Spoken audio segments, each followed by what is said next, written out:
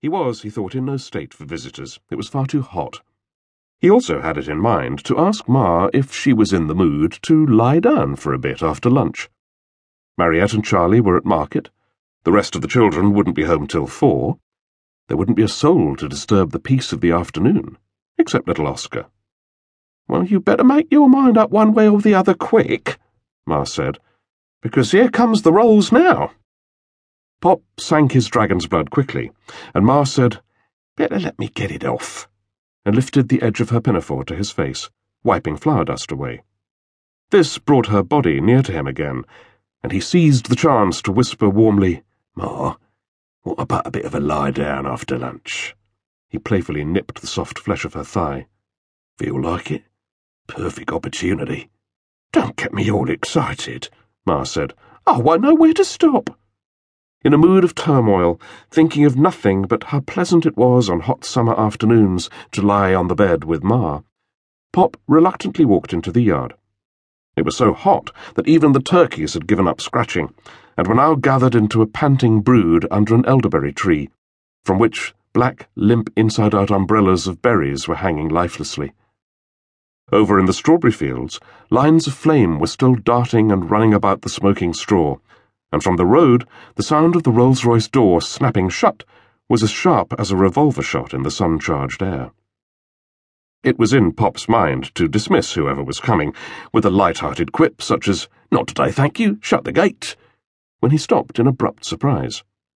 Ma's visiting gentleman in the dark suit, bowler hat, and gold watch chain had suddenly turned out to be a woman, in a white silk suit, covered with the thinnest of perpendicular black pencil lines, and with a small black and white hat to match. She came across the yard, plumpish, blonde, chalky pink about the face, and pretty in a half-simpering rosebud sort of way, with outstretched hands. "Mrs. Jeroboam," she said, "how do you do?" She spoke with the slightest of lisps, half laughing. "You must be Larkin."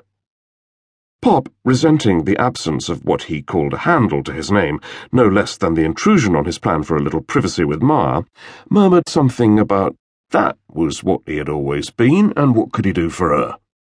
Lisping again, Mrs. Jeroboam said with a hint of rapture, "Mr. Jeroboam simply couldn't wait to see the house for himself.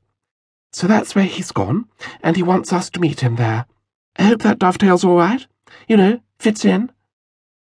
It was not long before Pop was to discover that dovetailing was one of Mrs. Jeroboam's favourite and most repeated expressions. She simply adored things to dovetail. She simply loved to have things zip up, buttonhole, click, and otherwise be clipped into neat and unimpeachable order. "If we like it, I hope we'll have it all zipped up this afternoon," she said. "That's the way Mr. Jeroboam likes to do business."